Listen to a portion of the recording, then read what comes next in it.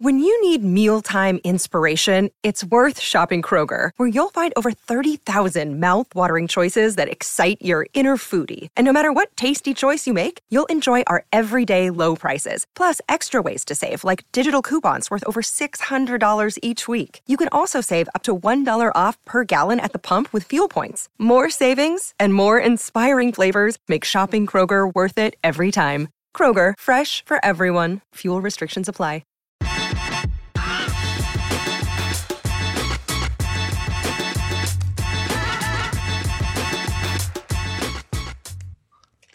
Welcome into the PHNX Cardinals podcast presented by the DraftKings Sportsbook app, an official sports betting partner of the NFL. Don't forget to hit that like button, subscribe wherever you get your podcasts, and leave us a 5-star review. I'm Kirsten Susel here with Frank Sanders, Johnny Venerable, and guys, you know, Johnny, you were nice enough to ask if I wanted a coffee, which I appreciate. That's a good teammate. I should have said yes because yesterday took everything out of me, man. We're dragging today. Yeah. We're feeling sorry for ourselves after that loss.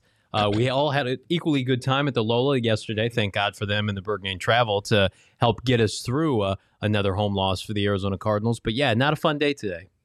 I mean, I had fun. Like, I left it all out. Like, I had so much fun and, like, really gave it my all out there. I mean, I had fun with everybody. I left my all my emotions out at on the post-game show. And between the amount of fun that I had and then how ticked off I was after the game, I just got up and left. It was a lot to deal with But yesterday. it was fun. Before the ending of the game, we had a lot of fun. It was a great time. I mean, the entire night until the game got going, and then the game got going. But by the time we got to the third quarter, that's when it really felt like, damn. And then it became pins and needles until the end of the game. Yeah. And then we tried to make something happen, and that was a debacle. I mean, if we got a ball off in a couple of seconds in the game, we might feel a little different, but it just was a debacle. So I agree with you, Tristan. It was a lot. Yesterday was fun, but it was a lot. And to come away emotionally drained, that's exactly how I felt on the drive home. But, Johnny, when I sent you the rundown, you said, listen, make sure we get kind of the fallout of the game into the rundown because you did not get the chance to kind of vent and say your piece about the game because you were out at State Farm Stadium and didn't join us for the postgame show. So why don't you go ahead and tell us what you got? Well, it's more just I didn't get a chance to converse with you guys. Like, literally, we got here about a half an hour ago, and we've been talking all day. But I was like, let's talk about it because I did see excerpts of the post-game show, and I think you guys were spot on with your thoughts and your analysis. But I am just so disappointed for Cardinal fans because you get to that game last night, nationally televised. I was so proud of the Red Sea and the outburst of support for this organization. Like, for everybody who's been saying, well, you can't knock people for selling their tickets until the team starts winning. And then they went into that game last night, 10-2. That place was 99% red and white. And that was the loudest I've heard the stadium all season. And for the Cardinals to play as poorly as they did, that was really disappointing. I know it wasn't a lopsided victory, but the Rams, by and large, dominated that game. And the Cardinals have a problem. They have a home problem where they cannot produce in front of their home crowd. They have not played a sharp game wire to wire at home this season, even if you include like the blowout victory against Houston. They didn't score in the first quarter of that game. So I think my biggest thing was it was deflating because we had just gone through this with the Packer game where they were missing a ton of key players and the Cardinals didn't take advantage. And so what did we talk about all pregame yesterday was how are the Cardinals going to respond? They were in that identical situation, and I ironically enough, so were we. It was the Lola tailgate again, and we were thinking to ourselves, this should be a blowout. I mean, like, I don't think I can pick this team to blow out another team, certainly in a home game this year. And we all felt confident on the pregame show. Frank and I had to think about it for a second if we had anything to do with, our tailgate parties and the fact that they weren't producing in prime time. And we're like, nah, not us. Like Kingsbury, I sent you that message after the game, literally like joke, like we're just going to lose out, and tongue in cheek, basically like they're a better road team. They are a historically great road team. If they beat the Lions Sunday by double digits, they have a case for the greatest stretch of road success to begin an NFL season in NFL history. And they are an abysmal average home team. Well, I can't explain it. I would take it a step further and say that this is what the Cardinals were talking about kind of even all off season, seeing what the Suns had in their environment, and it just kind of sparked a conversation about what this team could do for the fan base here in Arizona, and how, especially coming off of a COVID year, they wanted to pack the stadium and ignite the Red Sea, and this was probably everything that they had hoped and wished for, culminating on Monday Night Football. You've got a division rival in town, and my God, the whole stadium is packed with Cardinals fans. The Rams fans don't travel like Green Bay does, and they didn't sell their tickets this time. And it was it was an amazing environment. It was everything that they had been talking about wanting for the last 6 months, and they didn't take advantage of it. It is continually still mind blowing, not just to the people at home, but those around in the national media just cannot figure out what it takes and what's going on and why these guys cannot put it together at home. I'm almost in my mind, I'm like Cliff a little bit. At the end of the day, the Super Bowl is being played not here at State Farm Stadium. Thank God to that.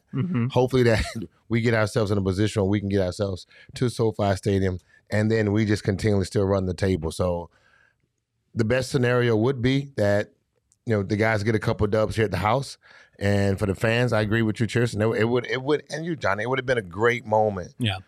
Just to really kind of tell the world, suck it. Yeah. A little bit. That our Cardinals are badass, that they can go out and play on a national stage and the guys can show up.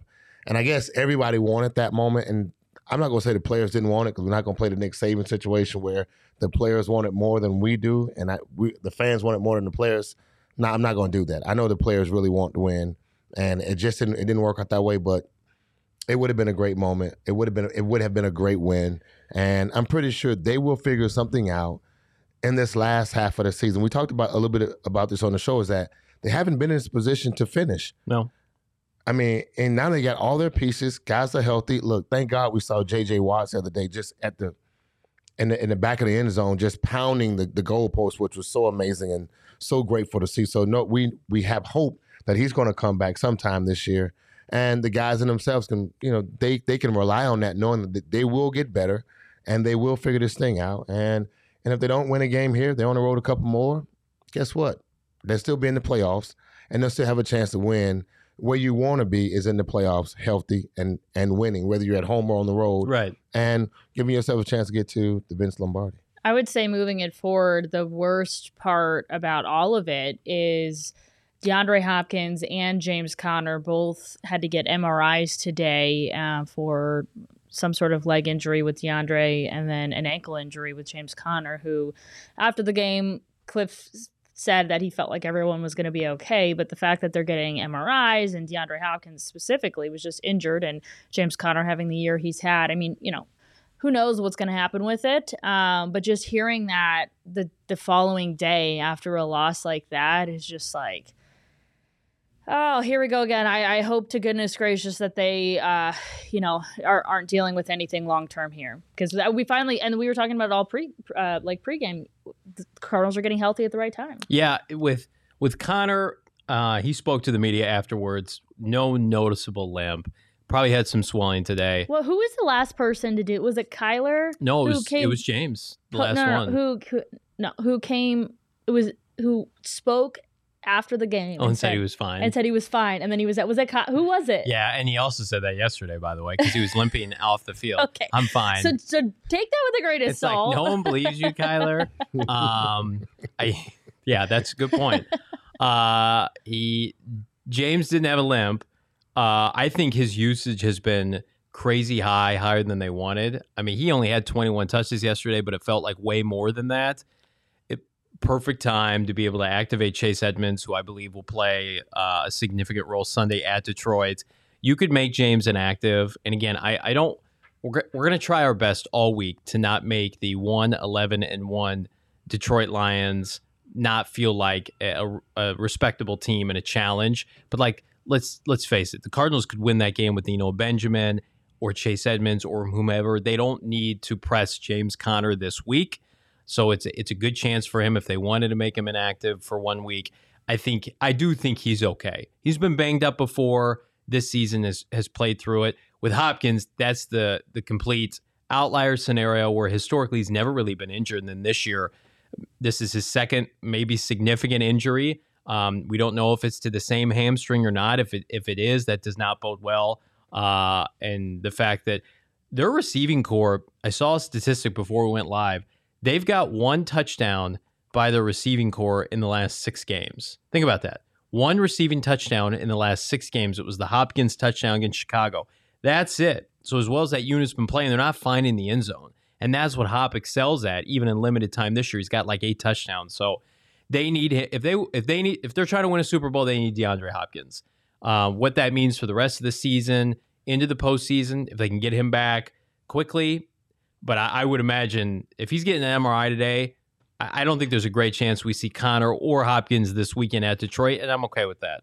Just make sure they're good to go for the stretch run. But, I mean, that's if the injuries aren't severe enough to shut them down indefinitely. Yeah, I'm okay with it. Whoever needs to sit out on Sunday against the Lions, let them sit out. It's not going to worry me. I just worry about what's to come afterwards. The question marks for these guys are, at the end of the day, they just want to be ready for the playoffs. They put themselves in a position to already cover that. Yeah. And so as fans, as everyone else that's listening and ourselves, you still got to take that mindset that we're already in the playoffs. And it's how you get into the playoffs and what you do in the playoffs that matter. We've seen many teams in the past shut their starting players down either the second to the last game or the last game of the season, and it didn't always bode well. And then for some teams it did, because you need to let your body reset. So the guys who are in the playoff, that's a good thing. What we do right now is we're still just trying to create that cohesiveness and that mindset that we know how to finish the season and then put ourselves in a position to go out and play. I was having a discussion earlier today and was asked, what do the Cardinals need to do to make a run at the Super Bowl, to win a championship, especially with last night kind of exposing some warts on this team. And to me, it's all about Kyler Murray. If Kyler Murray is playing mistake-free football and is peaking at the right time, I don't care if this team's at home at State Farm Stadium or as we've seen on the road, they are capable of winning a championship. He can go toe-to-toe with Aaron Rodgers and Tom Brady in January football. So that should be the priority the next 4 weeks. How can we get the best version of Kyler Murray where the offense, they're feeling so good about themselves? And I'm not trying to downplay the significance of last night's poor defensive performance, but elite quarterbacking wins in the playoffs. And Kyler Murray wasn't particularly sharp last night. He had 2 interceptions, errant throws. I think we saw a result of some rust coming off that really wasn't there in Chicago because he only threw the ball 15 times. And he wasn't asked to do a ton in the passing game. They need to refine that passing game and have it cooking on all cylinders if they want to be competitive in January. Johnny, you weren't here for the postgame show, but Frank and I, while we were watching the game, I leaned over and I was like, how many times has Kyler had multiple interceptions in one game? And so Frank looked it up, and it was 2 other times. Mm-hmm. So there's 3 total. All of them came at home. It was Vikings, Packers, and then Rams. Mm-hmm. Interesting. Yeah, and I think pressing in front of the home crowd, I think that's a real thing with Kyler. Pressing in front of the home crowd, pressing on national TV, and again, I just let him go out and play football. And you hate to nitpick because he was so fantastic in other points of the game. His self-awareness before the end of the half to get out of bounds, to kick that field goal. 2 dimes to Christian Kirk, that 1 throw on the move to A.J. Green. That was probably his best throw. Yeah. Mm-hmm. So I think we forget too, this is a guy who's still young, 23, 24 years old. He hasn't even completed his 3rd season yet. So we hold him to standards, and rightfully so. He wants to be held to the standard of a Brady, of a Rodgers, right? Of a Patrick Mahomes, the elite of the elite, guys who have won championships. And the Cardinals are striving to get there. So we have to have the conversation. Kyler Murray's great, and then we also have to acknowledge when he makes mistakes. I agree. Mr. Grimm with a super chat. We appreciate it. He's asking, did the fans care when we were a 9-7 team going to the Super Bowl? Everything else was forgotten. Arizona fans only want their team to win that last game. That's very true. 100%. Yeah, I agree. I agree with him. I agree. I think just a loss is one thing. But I think there were definitely some glaring concerns to come out of it. And then when you string together, when there's a trend like they've done now at home, losing 3 straight, Like those two things can be concerning. I would say a loss in general. Yeah, I mean, if they can make it to the Super Bowl, who cares? But while we're in the midst of it, we're seeing some things that are a little bit concerning that would maybe prevent us from making it to the Super Bowl. So that's where it comes from. Absolutely. In my opinion. Yeah. No, absolutely. Last night, Kyler faced the best defensive line he faced all year. Game plan wise, scheme wise, their intent and what they wanted to do was to really focus on Kyler. JC had a great game. They would have let a lot of other guys have great games, but their whole intent was, if we get to Kyler, we stop the offense. If we can keep him inside the pocket, we mess up his flow. The Murray magic always happens outside, and the best they tried to do was do it. But the things he did last night to get outside of the pocket was pretty spectacular. I mean, like in some of those plays, that's the best defensive line that he faced all year. And they put a lot of pressure on him, and it messed him up a little bit. And I think it really did. I think he will grow from what he learned last night. I think he will see how teams are attacking him and what their goal is to stop him. And then he will have to learn how to overcome that as a quarterback in the NFL and learn how I got to sit in the pocket and slide forward more so than working on my, turnaround and get on the outside. And that, just to speak to him, I mean, what happened to our defense last night was just, hey, they made it. They got cut down. Yeah, and the Cardinals update, brings up a point. Sony Michel had big running lanes where JT and Buddha clean up the front seven mistakes. I would say the Cardinals' run defense is what it is at this point. I expected the Rams to have success on the ground because everybody runs well against the Cardinals' front. To me, the shock was the poor performance by all the much-heralded DBs of the Cardinals. Byron Murphy was consistently on the ground. Robert Alford had his worst game of the season last night, giving up over 120 yards total. Jalen Thompson, Budda Baker were not particularly sharp. Marco Wilson? Marco Wilson looked like a rookie, right? Yep. That to me, they're coming off that 4 interception performance as a defense against Andy Dalton. And last night they got undressed a little bit. That was more concerning. And then, I know we had the kind of sack, it's on the box score, but man, Chandler Jones, if we think at the end of the season, if we're in the height of free agency, and you're asking yourself, why did the Cardinals opt to not re-sign Chandler Jones? Why isn't Chandler Jones back? It's games like last night where the Aaron Donalds of the world step up on the national stage, 3 sacks, right? And I know he's the best of the best, so I don't want to use him as an outlier. Chandler Jones, to me, just has been, he disappeared in too many big games for this team this year. And so I'm not interested in giving him another mega contract when the Cardinals can get younger and more athletic and cheaper in the offseason.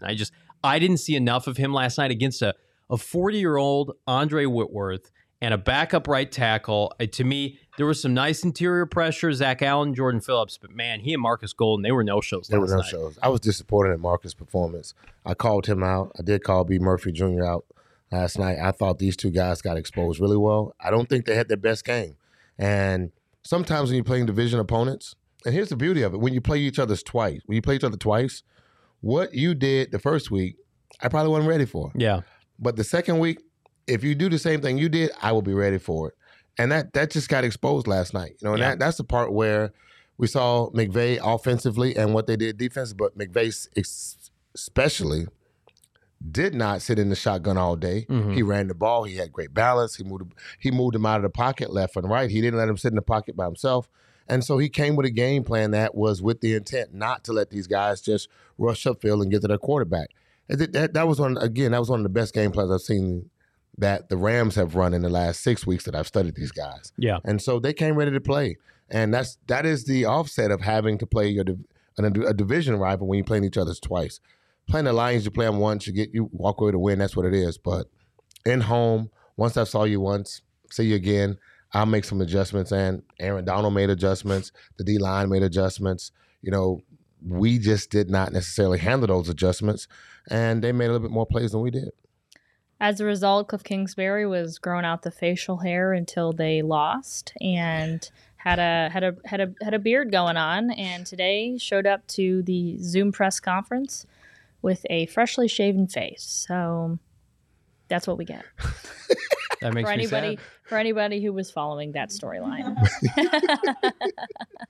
And if you didn't know that was a thing, now you know. Yeah. Hey, look, you guys are chiming in really hard right now. That's really good. I feel their energy too, though. You know, like when you see what everyone's they're talking specific stuff. You want to read one for us, Frank? Well, exactly. Cardinals update. No, I'm just playing. I'm just playing.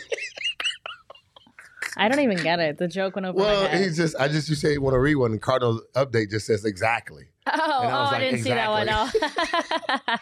Look, Elon Musk says every loss we had when Kyler played ended up being a one-score game where, you know, we were last to drive, and that's a great point. Right, great point right there. You know, and what we that's have why there. Cardinals update said exactly. Now we get it. Right, and Tim, how about this one, Tim? Our defense needs a good old line buddy Ryan practice to include wheelbarrows, old school. What do you think about that, Frank? Tim, let me tell you what will not happen. That's not going to happen. These guys get too much money. The NFL and the new collective bargaining agreement on hitting and what coaches can do will not happen. And so they don't even know. That's like asking them to roll down their window like this. They don't even know what that is. They're just going to push a button, and that's all they know, because the practice right now is too sweet, and these guys won't do it. So sounded good, but this D-line is not that. And I agree with you, Johnny, on what you said earlier. Our D-line is what it is. We had both guys. We had Peters and Phillips. Yeah. They were sitting in the middle. Allen showed up a little bit. We had Golden moving around on the outside, and Chandler, we moved these guys around defensively, but we just don't have it. We don't have a big front seven. No. This is not a run stop front seven. This is an agile front seven. These guys are made to be able to move around. Without Watt, it is. That's right. And without Watt, correctly. So those are just the things that they have. You could say they lost the battle up front on both sides of the ball, because I didn't feel like their offensive line did well either. I think they were missing Justin Pugh at points, Max Garcia. First off, we had a lot of... Max Garcia took a screenshot of like some DMs he was getting, which were horrific. Yeah. But he was getting a lot of criticism. Sean Harlow... didn't have a great performance either. So I would say up front, all around, they got exposed. So they got exposed. Yeah. But they got exposed by the MVP and the Defensive Player of the Year consistently. Not and consecutively. They just got exposed because the dude is a beast, and we really didn't do. Let me just say this here. So if you guys, we always talk about game plans, right? And I say you always have to attack.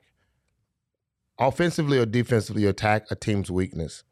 That's what makes the NFL the difference between that and college. I'm attacking your weakness, and I'm just doing it in dress rehearsal consistently. I'm flipping guys around, but I'm doing the exact same stuff, and that's what happens. And just unfortunately, our offense this week, they got into more one-on-one battles with Aaron Donald, and he just made plays, man, and that's unfortunate. So with everything they got, I look forward, if we play them again, that will not happen. No, and to the people who were screaming bench Max Garcia, for whom? So Josh Jones got benched once upon a time because he was giving up interior pressures to back up defensive tackles, average defensive tackles. Max Garcia has been one of the better interior offensive linemen this year, one of the most valuable pieces when you talk about his positional versatility and flexibility. I think he just had a bad night. Yeah, it was a bad night versus one of the best players in the league. Who can block Aaron Donald when he's playing like that on the Cardinals? Nobody. And I saw those screen captures. Those were gross. Be better, Cardinal fans. The Cardinals, they will probably make it a point of emphasis this offseason to try to upgrade a guard. But Justin Pugh was active. Kingsbury said after the game, he was close, just wasn't ready. I think he was there for an emergency. So I would expect him to be cemented in at left guard this weekend. They should be better for it. Yeah, let's take a minute to talk about the DraftKings Sportsbook app, our official partner on here, the PHNX Cardinals podcast. If you bet $1 on any team to score, you can win $100 in free bets. It is that simple. Just download the DraftKings Sportsbook app. Use the code PHNX. Customers can also get skin in the game with new same-game parlays. Combine multiple bets from the same game for a bigger payout. The more legs you add, the more money you can win. DraftKings is safe, secure, and reliable. Best of all, you can deposit and withdraw your cash whenever you want. Again, download the DraftKings Sportsbook app. Use that code PHNX. Bet $1 on any team to score. You're going to get $100 in free bets instantly if they do. But as always, it's 21 and over, Arizona only. Gambling problem? Call 1-800-NEXT-STEP. New customers only. Eligibility restrictions apply. See DraftKings.com/sportsbook for details. All right, well, we talked about the fact that the Cardinals are all but in the playoffs already. They would have become the first team to clinch a spot in the playoffs had they won last night. But that doesn't mean for the most they're pretty much in. So we're not too concerned about that. But the door to winning the West has opened up a little bit more now for the Rams, who are just behind them. So right now, the magic number for the Cardinals to win the West is 4. And there's like a bunch of combinations. And Johnny, I think you're probably better at explaining what those combinations are, but they've got to get to 4. Yeah, and if you combine a Cardinal win, like this Sunday, if they beat Detroit, and the LA Rams were to lose against the Seattle Seahawks, that number gets cut in half. That goes from 4 to 2. So any win by the Cardinals subtracts 1, any loss by the Rams subtracts 1. And then if we get into a situation in which they have the identical record, then we do a bunch of crazy-ass tiebreakers that hopefully we don't have to elaborate on because we don't want to be in that position. Now, we did talk before the show. The Cardinals are in an advantageous spot because they already have 4 wins in the division. The Rams only have 2. And they've got 2 left. So the best the Rams could be in the NFC West is 4-2. The Cardinals, should they win Week 18 against Seattle, will be 5-1. And I think that's one of the big differentiators on top of having a strength of schedule win in the NFC, blah, blah, blah. If you're going to lose a game down the stretch, have it be to the Colts, even though it's at home because it's in the AFC. They still have, and I checked this, I know people hate this, statistics, advanced metrics as it relates to winning. 87% chance to still win the West. That's relevant. I think most of us assume they're going to win this weekend, Sunday against Detroit. And unlike Green Bay and Tampa, who have cupcake schedules down the stretch, the Rams' schedule is real down the stretch. They play real teams that are vying for playoff spots, just like the Cardinals. I think it's going to take care of itself. The Cardinals are still going to win the division. They're going to host a playoff game in January at State Farm Stadium. It will be fine. But yeah, we have to sweat it out now. Last night would have put a death nail. We talked about it all week. We said they're secure at a playoff spot if they win. But basically, we would have been celebrating a division title last night. Correct, right. The Rams, the Rams play the Ravens, the 49ers, the Seattle, and the Vikings in the next 4 games. 4 potential playoff teams. Yeah, so I mean, it won't be a cupcake walk for those guys. And those teams, since they're fighting to get into the playoffs as well, you will see some really good football in the stretch. A lot of teams right now fighting for whatever. It just seems like it was an average season midway in the season. I don't know if it was because of the COVID protocol. COVID just kind of got a bunch of teams or a bunch of people where coaches and players are off across the league. And literally, it's like now, the last 7 games of the season matter just so much right now. So many teams got to get in the playoffs, but they're fighting. And that's what the NFL wanted. They added that seventh seed, the third wild card for this scenario. So you feel like your team, even if you're below 500, like the Washington football team or the Minnesota Vikings, that you still have a chance, right? And so we're going to talk about the home field advantage aspect and the 1 seed. I think that now it's clear. I don't even think that matters. Yeah. I don't. Well, the only reason I think it matters is because you have to play 1 less game. But I agree with you. Home field does not matter to this team. And I really don't think it matters. I think they want to win the division to say they won the division, right? That's more important than hosting the game itself. But you think about the seeding, the Cardinals could be the 2 seed or the 3 seed or the 4 seed. I don't think that matters at all. The matchups are going to be the matchups because they're all difficult, right? You're going to have to play San Francisco again. You're potentially going to have to play, the LA Rams again. So to me, it was really hard to envision this team not slipping up down the stretch and watching what the Packers and the Buccaneers are doing with a schedule that's just an embarrassment to end the year. It was always hard to envision the Cardinals would have had to go. Think about this: 15-2, in my opinion, to get the number 1 seed. That's not only the historically the greatest season by this franchise, but one of the best seasons in NFL history. That would have been unbelievable, and it probably wasn't realistic. For a team that hasn't been in the playoffs since 2015. It's crazy, right? It's crazy. It's great. This is the toughest division. Excuse me. The NFC West is the toughest division. And look, again, Russell has been hurt. And so, of course, since he's been hurt, Seattle hasn't looked as good as they probably should this year. But this is a tough division, man, and it's loaded with talent. And for us to come out of this division where we are right now, knowing we already have a playoff berth, is it's pretty good. Look, Jacob's on fire right now. I've been, bro. You're laughing at his comments. Like, I've been trying to focus here, but Jacob's dropping some bars and he's salty. Like, he don't like State Farm Stadium. Can we talk about, too, like the fact that Please, the Cardinals win the division and there are at least 3 teams in the playoffs? Like, I know people are down on him today. Like, you have to give Coach of the Year Cliff Kingsbury. To win the NFC West in a year where they sport 3 or more playoff teams, that's unbelievable. It's pretty great. It's unbelievable because we saw last night, we've seen with San Francisco's recent run, like any of these teams, if you told me San Francisco's in the divisional round or the team that beat the Cardinals, the LA Rams, or if Seattle somehow wins out and goes 9-8, that'd be crazy. That wouldn't shock anybody. So the division is who we thought they were. It's elite. It's at the beginning of the year. I think they dipped a little bit. They we were all like, oh gosh, it's what over. happened? And yeah. then now, I mean, everybody's sort of, hitting their stride at the right time. And the NFC West, again, is being touted as the best. Well, and you look at like the dumpster that is the basement of the NFC South and the NFC North and parts of the NFC East, like, the Cardinals don't have that benefit. Their layups are cupcakes. There are no Lions, so to speak, in the NFC North that you get 2 guaranteed victories, right? The Carolina, I know they beat the Cardinals,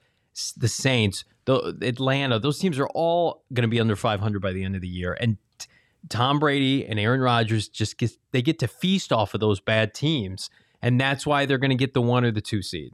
That's the reality of the situation. I agree. So hopefully, though, the Cardinals make it easy on themselves and just win the next couple of games. Let's celebrate a division title. That's what we need. Celebrate a division title. That will put all of the potential concerns to rest and move forward. Just like I forget who brought it up, but if we make it to the Super Bowl, and obviously if we make it to the Super Bowl, everybody forgets. But I think any sort of regular season woes that they've had at times. I mean, if they just capture the division, I think fans are going to be really happy. Obviously, there's more to go, but that's going to be a big time accomplishment. Real quick, I just want to add this. The bye factor is important because you get to skip a game, but I just think that like the Cardinals' youth of this team is young. Kyler Murray is young, right? We've seen teams go on lengthy postseason runs. Like, they're not an old team. They're not like Tampa was last year. I know Tampa went and won the Super Bowl, but they don't have a 40-year-old quarter. Like, Kyler Murray should be entering his prime where they're more equipped to take on 4 games, 3 of them on the road, right? And we saw this team rattle off 7 straight victories. So, in a weird way, if they get their mojo going at the right time, I would not be surprised to see them rattle off wins in the postseason. I don't think they need the luxury of the bye. So, barring that Carson Wentz got hurt with Philly back in the days, and Nick Foles took over, would that have been the most recent youngest team? Yeah, to kind of pull off a Super Bowl win. Yeah, would that be like they had some veteran pieces on the defensive front and a couple guys they added in the receiving core, but I think that would be like the youngest. Yeah, and. Am I right? Yeah. Youngest team? Yeah, and Kansas City with Mahomes. Okay, so right. But they had Andy Reid, but no. I mean, typically. And that's the caveat between if Andy Reid with a young quarterback and us with Cliff and a young quarterback. I don't even know. Like, Kansas City just dominates the AFC so much in conjunction with, like, what New England did. I think that they're the kind of outlier. The NFC has basically, like, the Packers have been in the NFC title game each of the last like 2 or 3 seasons, then they've lost. Everybody kind of feels like right now that they have this do factor about them. So, I mean, if you win a Super Bowl is absolutely earned because you're going to have to beat Brady and Rodgers to get there and potentially Mahomes. Yeah. I brought that up with the intent thinking like, so we have such a young team right now, and what would it look like? What would they need to do mentally? Who would they need to learn from to follow a pattern? Because the NFL is a copycat league. Who would they need to learn from to follow that flow so that they can get their minds and their mentals ready for that next stretch of games, and make this long run? Because we're talking about 5 games in the season, but it takes 5 or 6 to win the Super Bowl. Mm-hmm. It takes another 4 games to win the Super Bowl. It takes 4. So we're looking at another 9 game stretch. Yeah. How do you get through another 9 game stretch of focus and intense, physical football, because every week another team is trying to get it outside of the Lions is trying to get into the playoffs. It's gonna be some good football these next couple of weeks. Want to tell you guys about a gift box deal we've got going on for you. For all those who love sports, PHNX gift boxes are here. They're the perfect Christmas gift. If you want to put PHNX under the tree, get a gift box. You get a $15 gift card just for you, which is a membership, shirts in that gift box. And so if you're a procrastinator like me, I got my order in already. There's still a few more people on my Christmas list that I have not gotten gifts for. Oh. This is it, guys. You're welcome. I also saw Tim asking a question. Do receivers practice alone? Will K1 and his receivers work on timing and being able to know if it will be inside or outside ball? Example, the missed touchdown last night. Y'all know what I'm saying. No, we always practice together. There's never a time that the receivers and the quarterbacks don't practice together. Honestly, the only time that we don't practice together is the very beginning of practice when we're doing skill drills, and that is just basically warm-up drills. After that, we go right into one-on-ones. We're always together. Then we go right into team. We go into team. We go into 7-on-7 and then team. And right after that, then we get into it's either going to be third down plays, or on a Thursday or Friday, it'll turn into red zone or 2-minute offense. And so we're always together. What happened, and again, that's just a couple missed throws on Kyler's part, but there's nothing that we don't do together when it comes to the quarterback and the receivers. And some of the receivers that, like, if you look at Rondale Moore and you look at Christian Kirk, these guys, since they're 3 and 4 in the receiving rotation, they're probably also running what we call that, scout team routes as well. Yeah. They're probably sharing the reps and scout team also with Colt McCoy. So there's nothing but a consistency of work. That's all. I mean, as soon as a receiver comes to, like, as soon as DeAndre Hopkins got to Arizona, he was like, hey, Kyler, let's go work out somewhere and start catching, let me start catching your passes. I mean, that's like literally the number one thing they work on, and they don't stop working on that. Look, there is that throw it was just a bad throw. When Kyler missed AJ in the end zone, he threw it to the right shoulder, should have been to the left shoulder.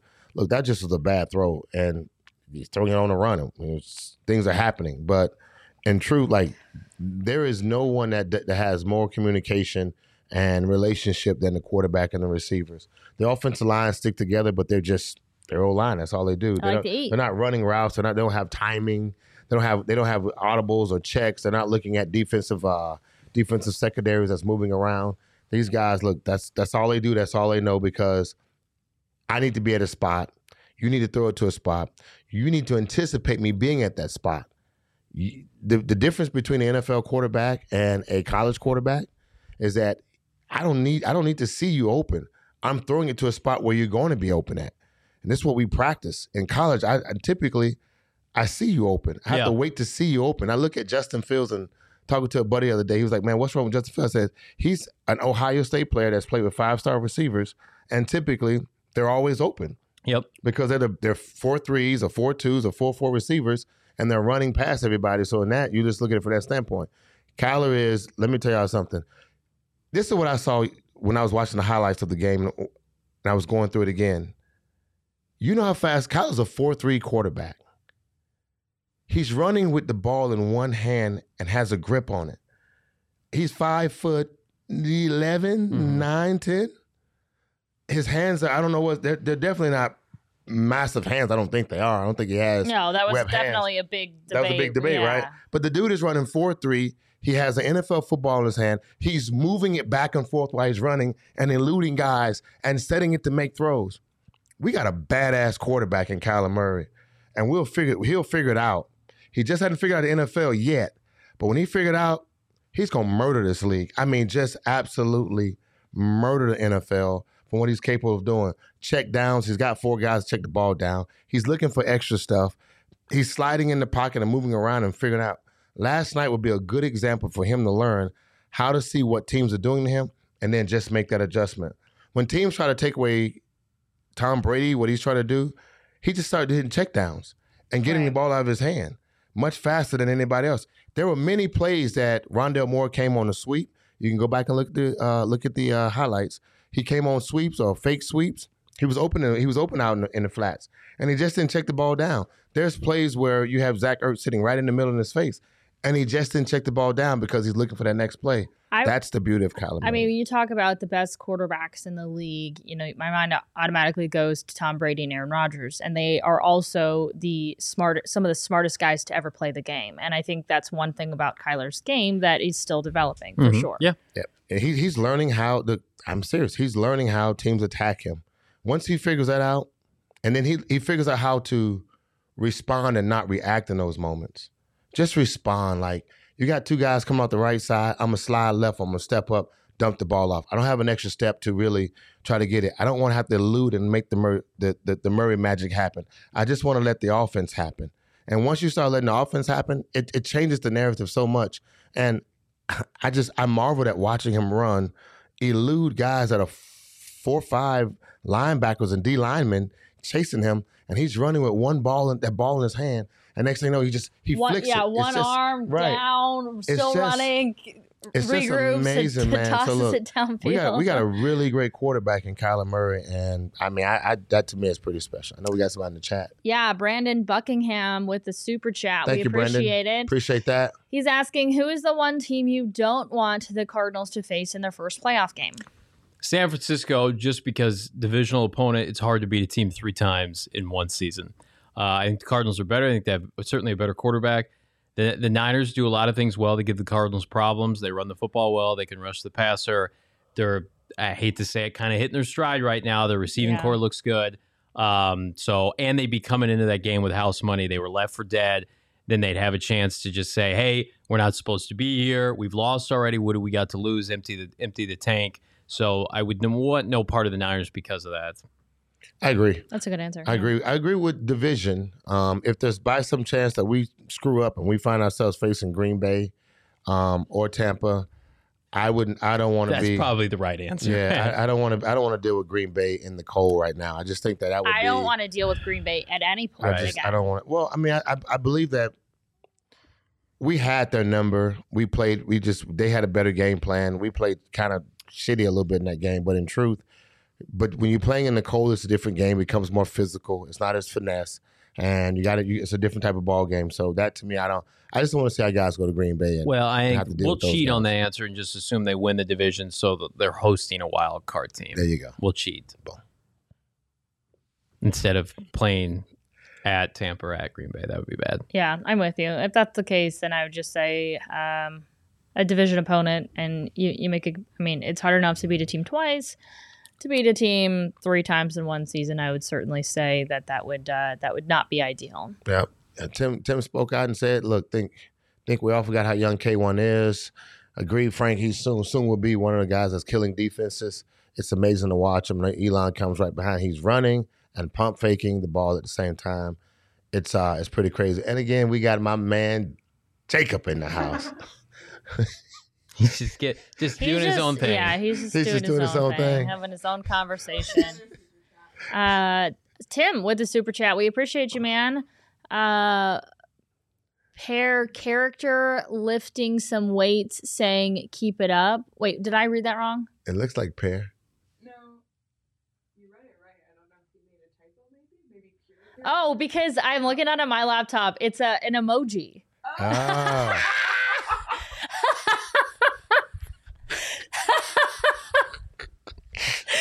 Pair keeping it up, lifting weights. That's literally what the emoji is. But for whatever reason on our main computer, it won't show. It doesn't show up. We have other emojis up there. Oh, man, that's hilarious.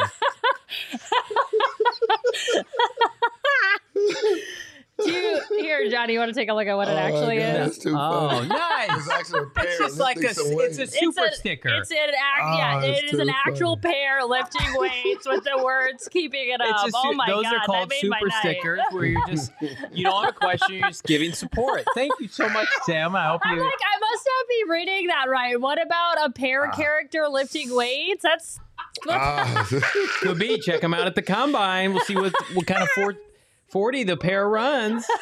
How is he on the vertical leap? Wait, Leah, when you put that on the screen, does it show the character emoji or just the words? It adjusts. Leah, what did you do? That's too funny. Oh my gosh, that was good. Thank you for that too. Oh my God, I think so that's my funny. favorite super chat of all time. That was funny. Oh, too funny.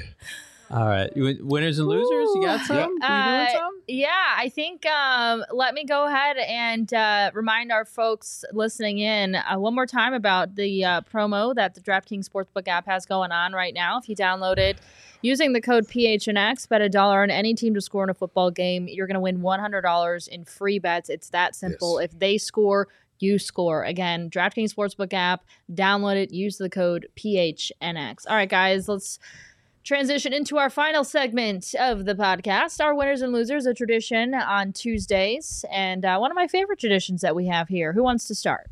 Voila. Frank came prepared? Well, she thinks I'm prepared. I'm always prepared. No. I got mine written down. You're ready now. So, look, my winner is the PGA Tour. This weekend, Tiger Woods and his son, Charlie, will be playing on the PNC, the father and son kind of challenge. They will this weekend, Thursday. I think it's Thursday, Friday. Or I think it's Friday, Saturday, Sunday, and it's like a 3 or 4 day event. But it should be pretty fire. You guys know the story of Tiger, what happened in February. Went off a cliff, almost lost his leg, actually came back, and within 3 months he said he wasn't able to walk. But he's kind of got to a place, and we talked about this and said, will Tiger ever play again? And he stated that he'll never play again. But I don't believe that. I just think that he will rehab and get his body right. He'll let it heal and then figure out what's going to happen. But the drive to play with his son, I think, was a motivating factor to get him ready, because it's the only father-son event that he can get ready to play in. So the PGA Tour wins. If you're a Tiger fan or a golf fan, you get a chance to watch it this weekend. I'm looking forward to it.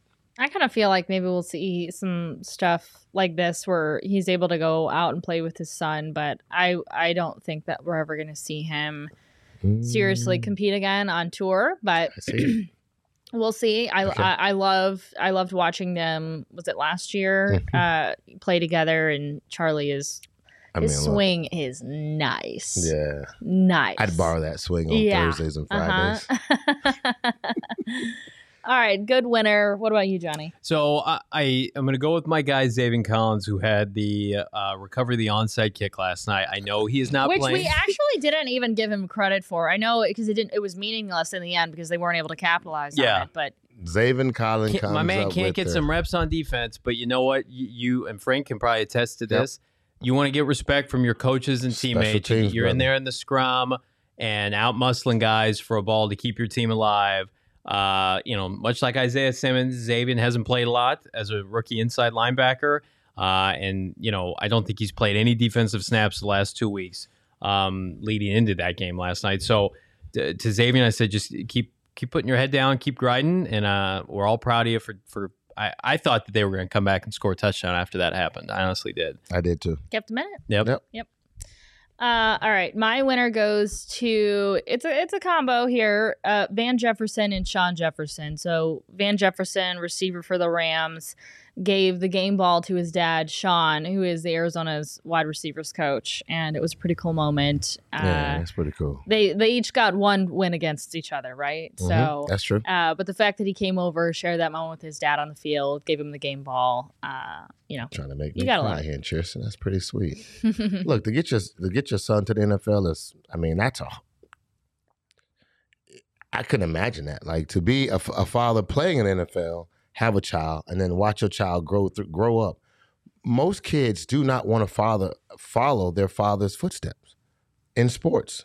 They just do not want to do it in sports. Not if you're an elite athlete or a top-tier athlete. They just don't want to do it. The pressure, the fame, the you like your dad. What about me? I want to be me. I want to be me. And for him to be in that position, I think that's pretty sweet. I agree with you. That's a good call. Thanks, Frank. Tristan, you always do this. Well, I hate to pivot into losers after that one, but here we are. Frank, do you have a loser? I do. I have my loser is. See, I'm ready, man. I'm on fire right now. Look, can I back up real quick, Jacob? Are those your winners and losers right there, Jacob? Is like Zane Allen and like James Conner your winner right now?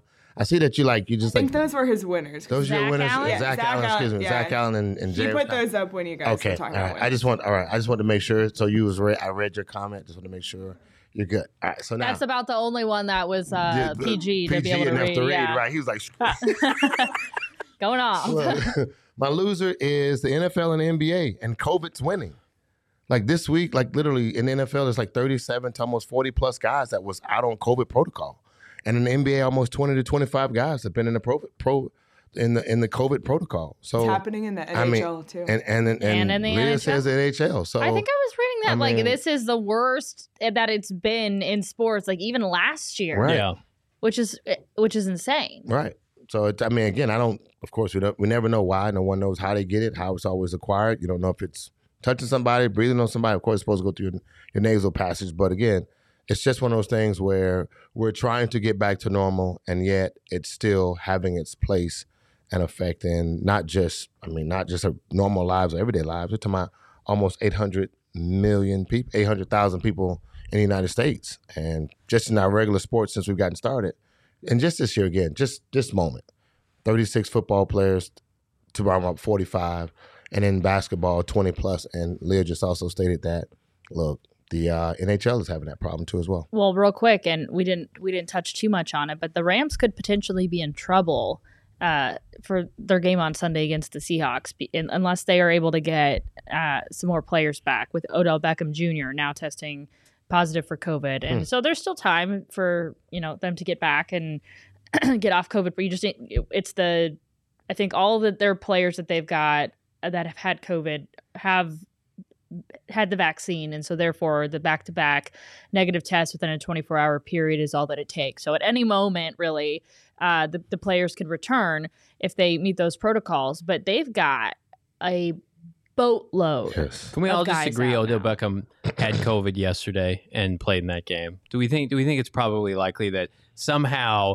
Odell Beckham didn't have to take a test or took a test early enough where he was negative, but he has COVID For today? sure. Conspiracy. No, I just and I'm Well, like, I'm not saying that like no, I'm not saying it that was cheated or a anything. positive that No. people were like hiding. I just can't imagine that all those other guys that he's around got COVID, and then he somehow didn't test positive yesterday, but he's positive today.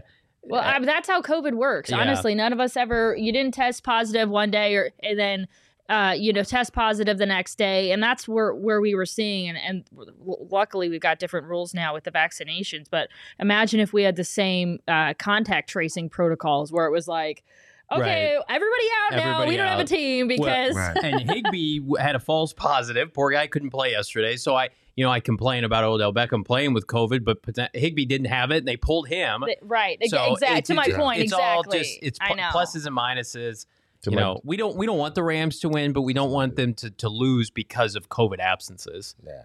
You want to? To my dude Ryan, man, the super chat of $9.99. Thank you, Ryan. He said Tiger Woo in his Denzel voice. My man. My man. I play golf with him. He's with USAA. My dude, man. Oh, that look, really is your man. That's my dude. That's the homie. That's yeah. your dude. Your homie. That's my homie. Yeah. We hang out, play golf a little bit, a lot bit actually, and just. He any cool good or dude. you up his butt? Or does he whip your butt? No, Frank doesn't get his butt whooped. Thanks for the chat, though. That's great. That's a really good, just thought, man, of conspiracy. That's a good theorist thought. Conspiracy There's theorist no thought. chance. Like he You hang got around tested last everybody, night during yeah. the game. He's 100% positive. That's crazy. It's pretty Yeah, good. I mean Good call. that's when you have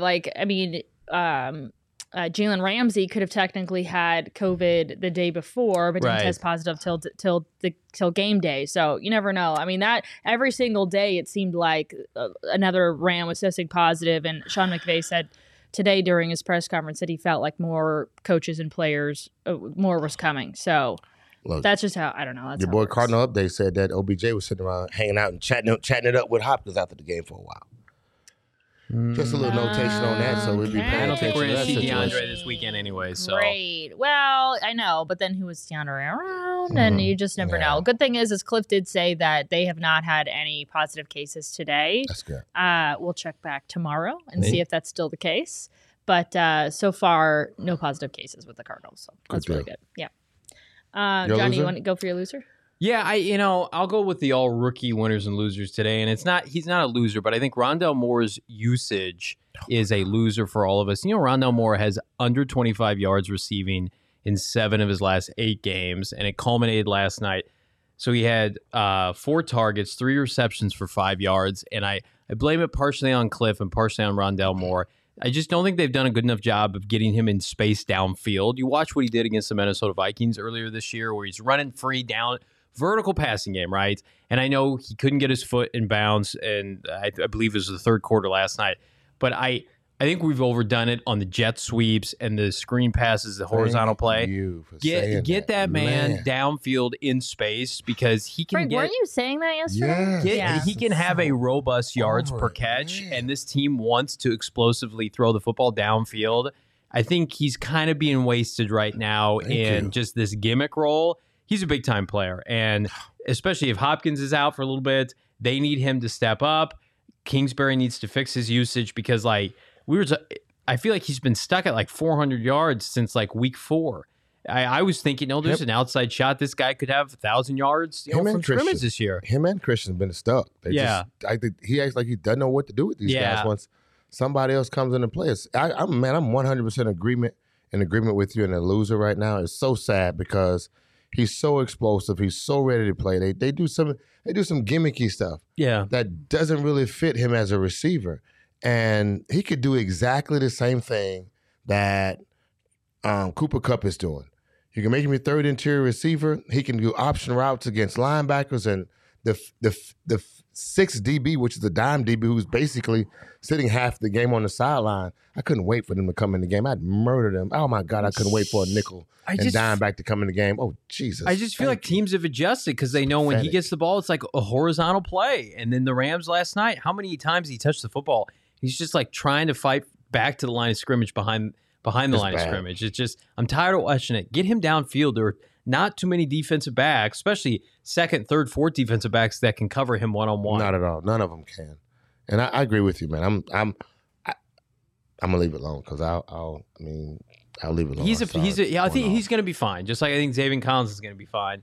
But he was so electric earlier this year. Nobody could cover him. What happened to that? Let's fix that, Cliff. I agree. My loser is the national media. I know that for the most part, it actually doesn't usually get under my skin. But I was listening to, I think it was Marcellus Wiley on whatever show he's on. Mm-hmm. And they were talking about, what does this team mean for the Rams, and are the Rams legit? And he was sitting there saying, I'm not sold on the Rams yet, because the Cardinals are not a top-tier team, and this win against the Cardinals doesn't mean enough to convince me that the Rams are legit. Yeah. Wait a second, what? The Cardinals entered this game with the best record in the league, and now they're, even with the loss, they're tied at 10-3 with the Bucs and the Packers for the best record in the league. And but they're not a top tier team. The fact that you would use that as an argument, you're talking about the Rams here, and you're saying the Rams beat a mediocre Cardinals team. They're not a top tier team, so therefore I'm not convinced about the Rams. What are you guys on? It's just guessing and playing stereotypes that the Cardinals haven't been good, so they can't be good this year, right? The Cardinals would have to conceivably go undefeated during the regular season for people to buy into what they're doing. We don't have. Kyler Murray's name is great and what he does is great, but he's physically not that great in their mindset. He doesn't match Aaron Rodgers, or he doesn't match, even if his numbers were the same, he doesn't match Aaron Rodgers and he doesn't match Tom Brady. They automatically equate those guys to winners, and that they will be winners no matter what. And then when it comes to our defense, we have Chandler Jones, but he's decent. When he wants to be great, he can be great. Outside of that, there's nobody else that has a great name. I apologize, Budda Baker. But Budda Baker's he's so far in the backfield that he has to come down and do a whole bunch of stuff to even get into play. Well, he went on to say that there are a lot of question marks surrounding Kyler Murray, and he has not. He was saying he felt that he has not turned that page yet, and so they used this one game. how many Cardinals games have they seen? Maybe the 2 primetime games that they've had this year, and they go judging off of that. Yep. Correct. I mean, but that's how you look at. That's how I look at these guys. I know what they're thinking. I know what they're looking for and what it looks like. And so the apples and oranges starts to play out, and they say, he's not this, he's not that. So they're not, they're average. Well, they're why not, do we have people that go on do. TV and say these kinds of things? I mean, it's not like it's like it's not like we're not talking life or death or anything like that. I mean, it's not a serious topic, but why do we seriously have people that go on? I mean, do we have, do the national networks have them doing too much to where they cannot focus in enough on one sport and actually know what they're talking about? They have to take a break from covering the Cowboys for 9 of 10 segments to mix in. Well, I mean, there's a point to it. I mean, you've got a lot of the same, people covering like every sport out there and doing college and this and that and like whatever. So like, I don't know what it is, but how you could sit there and say you're not convinced on the Rams because the Cardinals are a mediocre, not top tier team is just like the most ridiculous argument I've ever heard in my life. And I don't understand what, again, it's not like, I'm not even like personally offended by it. I'm really not. It's just like it's just mind boggling that we've got like crap on TV like that, where it's just like nobody's paying attention. Like, you don't come to the table with that kind of argument unless you've actually watched more than 2 primetime games with the Cardinals. The preconceived conversation is, if you're not a national media team, that's the ones that we need to boost 100%. It's Green Bay's not a national media. Well, they're not in a media market, but they're a national media team, and they're loved by so many. So that's always they're on the table. They're not a big media market. They're not a big media market, right? So yeah, ESPN doesn't need the Cardinals. but they have the preconceived notion of what is great combinations that should be working and should be actually making it work in the NFL. And the challenge of it is and watch this here, watch the play on it. The challenge of it is like the Cardinals. We can look at the Suns and take just the playbook. You're not in a big market. Everyone else is a giant. You're small. You're winning, but you're still small. You're kicking the big boys, but you're still small. Mm-hmm. And so, and even if you beat them, they have reasons on, well, because the big boys paid all that money for all that talent. You look at the Lakers, they got a bunch of money put on teams. You look at Brooklyn, they got a bunch of money put in those teams. You look at Golden State, they just got great players. You know what I mean? So, but they're not in a major, but they still just got great players to get it done. And so when you look at it, not just transferring to the NFL, Tom Brady goes to Tampa, he's major by itself. Bruce Arians is a conversation piece that give you quotes no matter what. Right. You love that. Yeah. Everybody loves quotes. Dallas is in a major market. You go back and you look at who else? Green Bay. Pittsburgh. They got Aaron Rodgers. Pittsburgh would be a conversation piece, I would think. Mahomes get $500 million. He has to be a conversation He's forced his piece. way into it, just like Russell in Seattle did. Right. And so those are the things that just name-wise, these guys think if they do their job, but again, they're quarterbacks. And they've been touted as winning quarterbacks, a Super Bowl quarterbacks, so they get the conversation. But outside of that, it's just because we're in a small market and they won't pay attention enough because they're always waiting for the shoe to drop. They're just waiting for the shoe to drop. Shane, I changed clothes earlier today. I did have the same shirt on from yesterday, but I changed it. I have a fresh DraftKings shirt on right now. Whoop, whoop. Yeah, Shane in the chat saying Johnny's wearing the same shirt as he did last night. That is not true. All Shane does is just spew lies about me. I'm Shane, just trying to be a professional. Johnny alone, man. Shane, the dude is a professional busting his show. butt, man. Leave him alone. Busting his butt to give you all the coverage. He's writing great articles. Ungrateful Shane. Come on, man. Shane, he gave you an opportunity to come on our show. Hello. Jeez. Open invite that he declined. Yeah. He didn't want to get beat up. He declined because he had other work to do, yet he's watching it. Yes. He... All right, Shane. I love it. In this chat, this man, they boot him. So yeah, we're capping it off with my final loser of the national media, guys. It was good being back in studio with the both of you. Always great. And Johnny and I are going to run it back tomorrow and Thursday, and then Friday. The whole team. Yeah, and then some. Barring something unforeseen, my children will be here. Oh, that's the day. My wife is leaving town Thursday. She'll be back Saturday night. All right, so we should set up the Frank and Frankie segment then. I look forward to it. Frankie and Hudson will be here Friday, so pray for me. Okay. All right, we will. All right, we'll see you guys tomorrow.